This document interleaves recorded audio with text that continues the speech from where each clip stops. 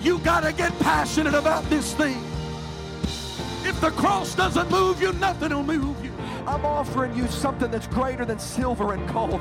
I'm offering you something that's greater than an increase in your pay on your job. I'm offering you There's no shortcuts to the glory. We've got to get past week-to-week living. We've got to multiply our prayer life. We've got to multiply our effort. And we are willing to give. God will always give it back to us in good measure that is pressed down, shaken together, and running over. Hey, thanks for checking out our Christian Life Church podcast. You will be hearing from one of our pastors or guest speakers, either at our Frankfort or Lebanon campus. Prepare your hearts and your minds to receive a word from God. Thanks for listening. Enjoy and receive this message.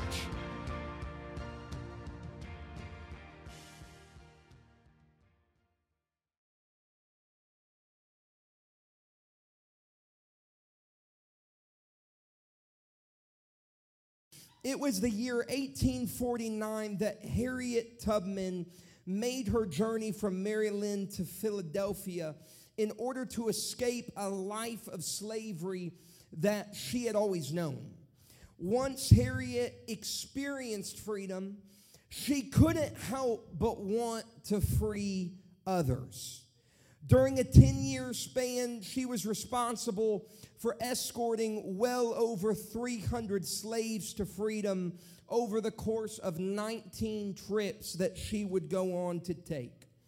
Harriet Tubman drew inspiration from the story of Moses and the exodus of the children of Israel from Egypt. In fact, she earned the nickname by many of those that knew her as simply Moses.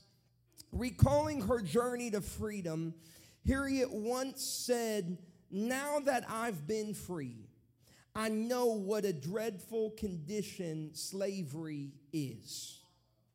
She said, "I have seen hundreds of escaped slaves, but I never saw one who was willing to go back and be a slave." Tubman reportedly once said, "I freed 1,000 slaves. I could have freed 1,000 more if only they would have known they were slaves."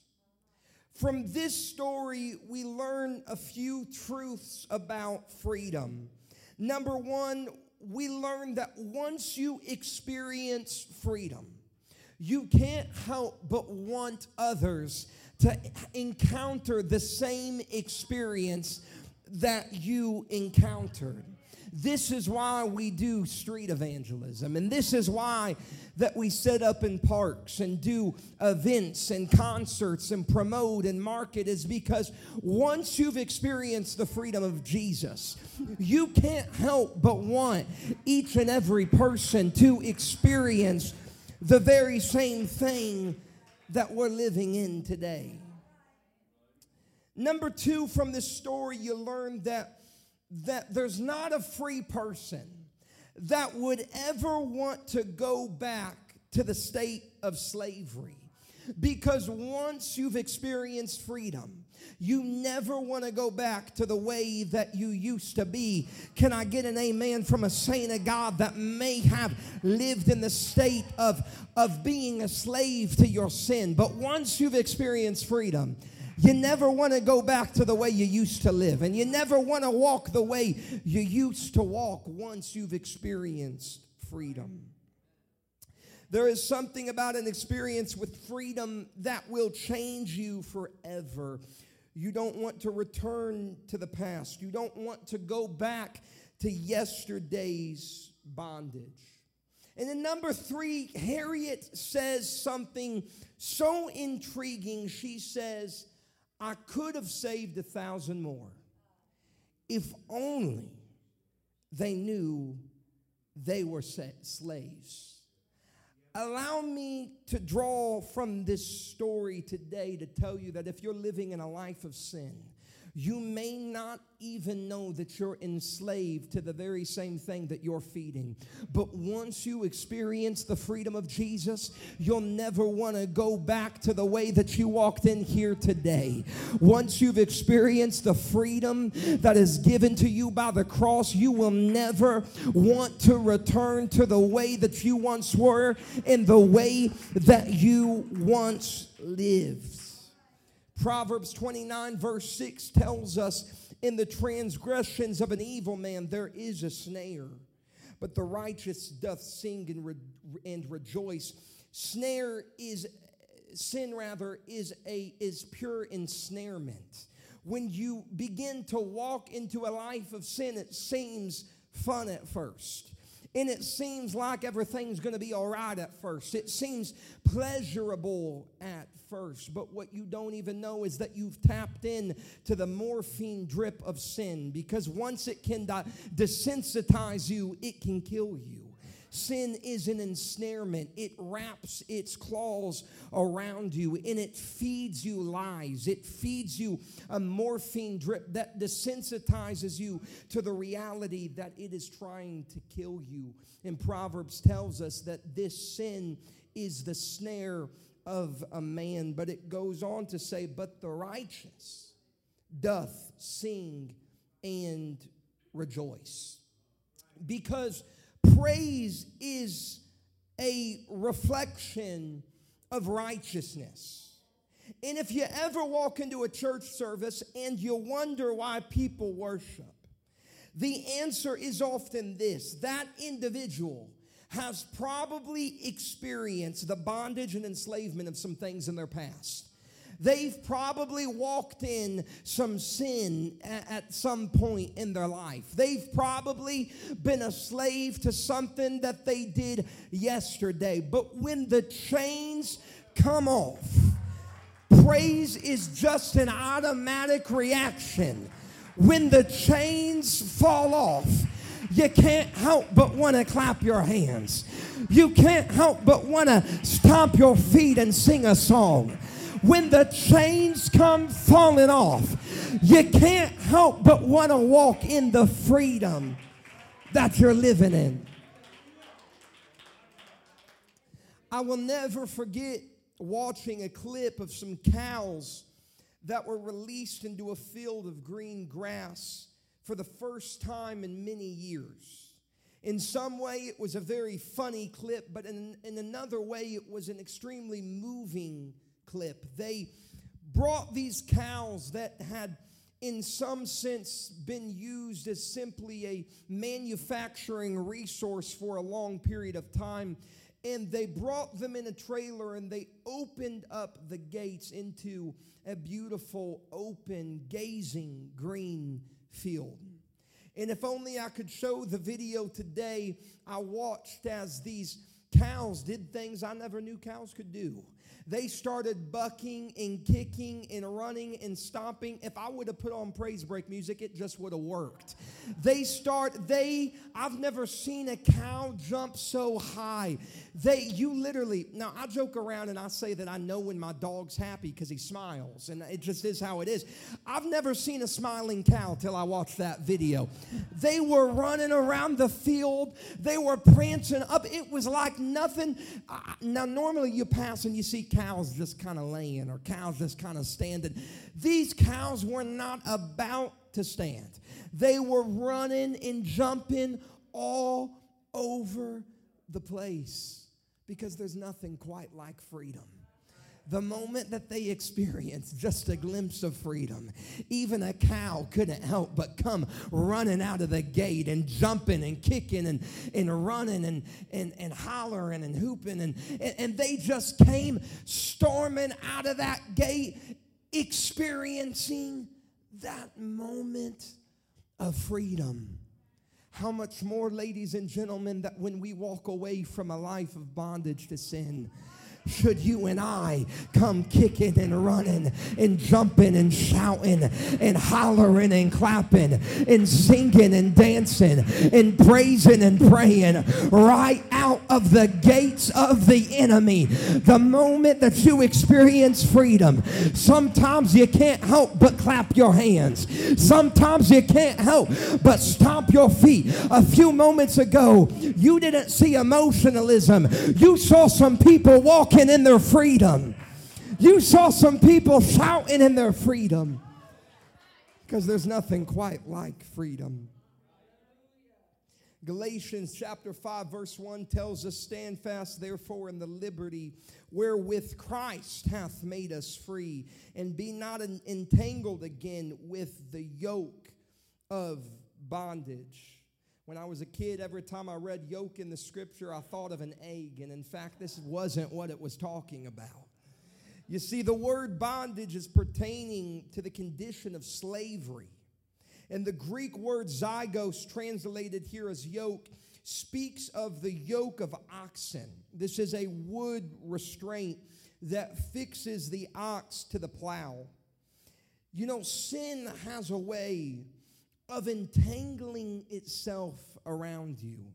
If you can picture with me today an ox with a piece of wood tied around its neck, the scripture here is making a parallel, a metaphor, if you will. If you can picture in your mind's eye that sin has a way of tying itself around your life. It has a way of gripping you. It has a way of tying you to the plow. It entangles itself around you. It is a self-replicating cycle. It is a disease that replenishes itself. Yet this scripture doesn't stop to speak of the yoke of sin, but it goes on to say, stand fast, therefore, in liberty, wherewith Christ hath made us free. It says stand fast and stand up. Stand up from the yoke of bondage. Stand up from the enslavement of yesterday, because it is Jesus who has made us free. Can I speak to a saint of God that this day that maybe you've been walking enslaved to the mistakes of yesterday? You've been walking with your head down, tied to the yoke of sin. You've been walking around feeling bad for yourself because of some things that you've gone through. But I'd like to remind somebody today that Christ hath made us free. And if you want it, you can walk in it. He's made us new each and every morning. You don't have to walk enslaved to your yesterday. You can walk in the newness of life today. You see, Harriet Tubman drew inspiration from the story of Moses. She closely associated herself with this biblical story. Many of you know it today. The children of Israel were enslaved to Egypt, yet God sends Moses to deliver them out of the hands of Pharaoh and into the promised land. Yet, did you know that this is a type and shadow of Jesus? It's not just a story of the Old Testament. It is alluding to the coming of a Savior in the New Testament. And it speaks of the fact that in our own lives, we all face Egypts. We all face things that enslave us, and you know what I'm talking about. The depression, the anxiety, the fear, the mistakes, the hurts, the bitterness, the pain. We all face sorts of Egypts and pharaohs of bondage, pharaohs of bitterness and hurt, and things that refuse to let us go. Yet Moses was designated of the Lord to go before Pharaoh and to say the words, Pharaoh, let my people go. I would like to draw from that today to explain to you that it is much more than an Old Testament story, but it is alluding to a New Testament principle that even though you may be walking in the enslavement of your Egypt, that you can look at the enemy and in the name of Jesus, you can say, let my family go. Let my finances go. Let my mind go. Let my health go. Let my situation go. Can I tell you, ladies and gentlemen, you have power in the name of Jesus. Forget not his benefits. You can look at Satan and tell him to let you go, and he has no power over you. He has no bondage over your family when you make him let you go. He has no bondage over your mind when you cast him out and make him go. You have a power in the name of Jesus. In the same way that Jesus delivered us out of the hand of the enemy, that we may walk in the promises each and every day, in the same way Egypt was delivered out of the hands of the enemy so that they could walk into their promised land. God has promised some of you in this room some things in your life. Perhaps he's promised you your healing, and perhaps he's promised you joy, and perhaps he's promised you wholeness, and you're holding on to some promises of God. But can I tell you today that you cannot get lost in the wilderness? Your promised land is on the way, lest we never get distracted from the promise that God has for you and I. Never lose sight of your promise. Never walk back in the ways of Egypt. Never even turn back to the way that you used to live and the way that things used to be. Never look at it, never talk about it, and God forbid, never turn back to it. Walk in the newness of life, because there is a promise of the Lord that is before you. In Leviticus chapter 6, God speaks directly through the writer, and here the Lord was foreshadowing his soon coming. Though he is speaking of the exodus of the children of Israel, he says, and I set my tabernacle among you, and my soul shall not you, and I will walk among you, and will be your God, and ye shall be my people. I am the Lord your God, which brought you forth out of the land of Egypt, and ye should not be their bondmen. And I have broken the bands of your yoke, and made you go upright. Notice here it says, I will set my tabernacle among you. That would have never been heard of in the Old Testament, because it was foreshadowing the transition of the physical temple to the temple of flesh and the coming of Jesus. He continues on to say, I will walk among you. This is in a physical sense that Jesus would walk among us, as also recorded in the New Testament in John 1:14. So the same God that brought Israel out of Egypt, the same God that delivered them through the waters and parted the seas, the same God that delivered them from Pharaoh, is the same God that is seeking to break the chains off of your life today. The same God that did it back then is the same God that is seeking to remove the bondage off of your marriage. The same God that is the God that delivered them out of the hand of Egypt is the same God that is seeking to deliver you out of your depression, and to deliver you out of your addiction, and to deliver you out of fear. Let's we never forget what he did for Egypt, because he can do the same thing for you and I today. He's here to deliver you. He's here to make you new. He's here to guide you right into the promises and the blessings that he has for you. Maybe you think life is already fine, but honey, you've just never experienced what freedom really feels like. Maybe you think things are just going fine for you, but maybe the issue is that you've never experienced what freedom really feels like. Because freedom, ladies and gentlemen, is contagious. When you get a little bit of freedom on you, it starts spreading to people around you. When you get a little bit of freedom in your life, your coworkers start noticing that something is different about you. I don't know what it is, but you don't act like everybody else. They're just getting a glimpse of the freedom that you're walking in. John chapter 8 verse 32 says, and ye shall know the truth, and the truth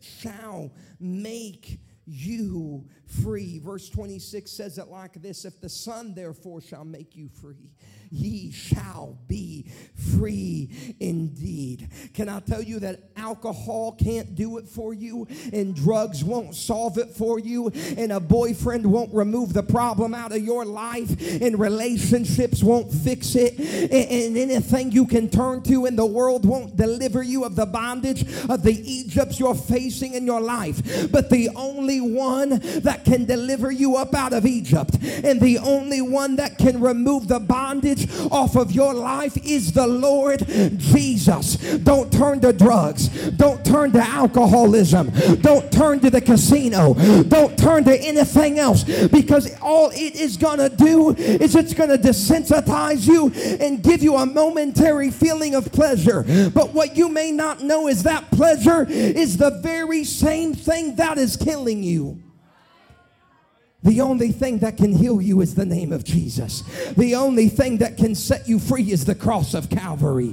The only thing that can remove the bondage off your life is Jesus. Galatians chapter 4 verse 3 tells us, even so we, when we were children, were in bondage under the elements of the world. But when the fullness of the time was come, God sent forth his Son, made of a woman, made under the law, to redeem them that were under the law, that we might receive the adoption of sons. And because ye are sons, God hath sent forth the Spirit of his Son into your hearts, crying, Abba, Father. Wherefore thou art no more a servant, but a son. And if a son, then an heir of God through Christ. I'd like to remind somebody of who they are today, because you're no more a servant, you're a son. And because you're a son and daughter of God, you inherit everything that he has promised you. You are an heir of salvation. You're no longer a servant and a slave, but you're a son and a daughter. You no longer have to be enslaved by yesterday, but you can walk in the blessings of being a son. You can walk in the blessings of being a son and daughter of God. You can walk in the newness of life, in the newness of joy, and in the promises of the Father, because no more are you a servant, but you are a son. Corinthians tells us, now the Lord is that Spirit, and where the Spirit of the Lord is, there is liberty. I just want to remind somebody today that the Spirit of God is here, and that there is liberty for you. There is liberty for you. There is hope for you. There is joy for you.